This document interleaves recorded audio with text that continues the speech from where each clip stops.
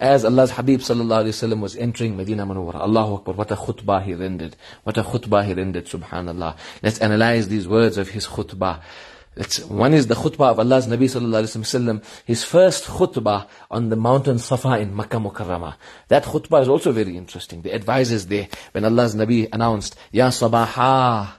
And this was a famous slogan or announcement that was made during the Meccan stage by the Arabs, when they would announce regarding something very, very important. What it literally means is, oh, there's something happening by morning.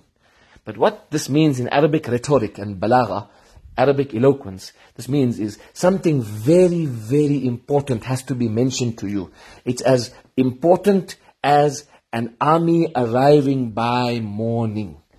So it means very, very important information. This was the Meccan slogan. So when Allah's Nabi sallallahu alaihi wasallam climbed on the mountain, he utilized the same words that was used by the Meccan people to gather everyone. What they would also do is, if some information was so important, they would actually strip themselves naked to draw full and complete attention, and then call these words, Ya Sabaha, and then make their announcements. But Allah's Nabi sallallahu alaihi wasallam just said, Ya Sabaha, and he never removed his clothes. So what we learn from here, what others do, we cannot do. Unless what is done is allowed in Sharia, like Ya Sabaha is not contrary to Sharia. So what is halal as a means of inviting to Allah, we can use. But what is haram is impermissible for us to use. Then Allah's Nabi sallallahu alaihi wasallam mentioned to everyone after they had gathered, that you can see me from the top of the mountain.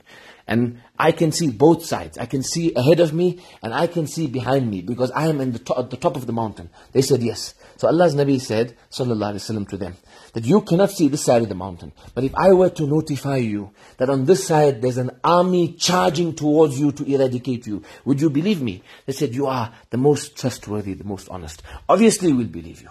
Allah's Nabi then said, in the same way, like how warned and how cautioned would you be when an army were to arrive to eradicate and attack you.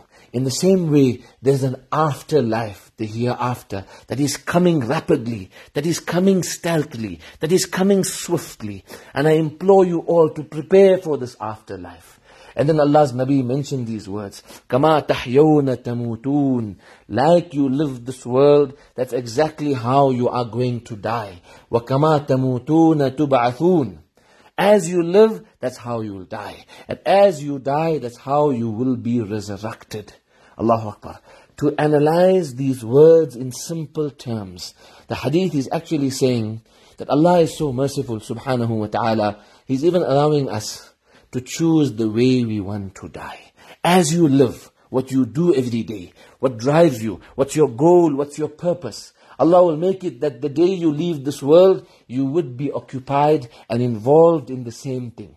Meaning, somebody who leaves this world reciting the Quran Kareem, or performing his salah, or inviting to Allah subhanahu wa ta'ala, or striving in Allah's way, or in his ihram for hajj, or performing tawaf, or doing some charitable work, or helping humanity.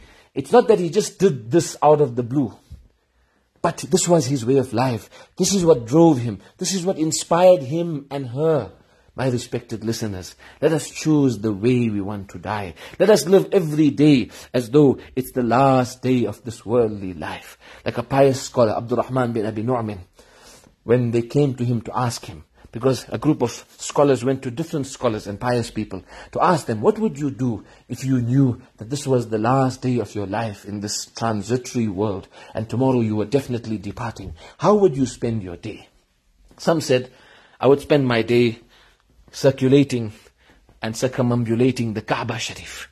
Others said I would be in the tilawah of the Quran the entire day. Others said I would be disseminating the knowledge of Allah's deen.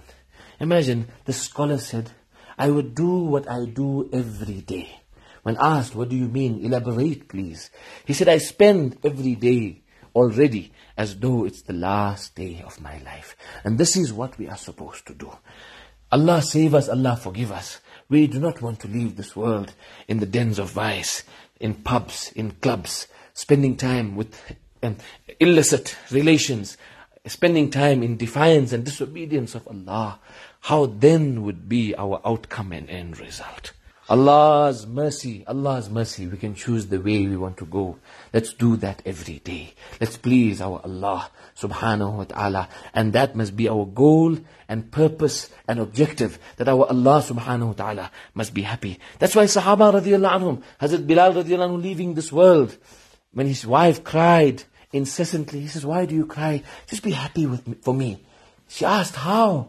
He said that I'm now gonna go to my loved ones. Al-yawma alqa al-ahibba Muhammadan wa hizbah. Today is the day I will meet my beloveds, Muhammad sallallahu alaihi wasallam and the Sahaba kiram radiyallahu anhum.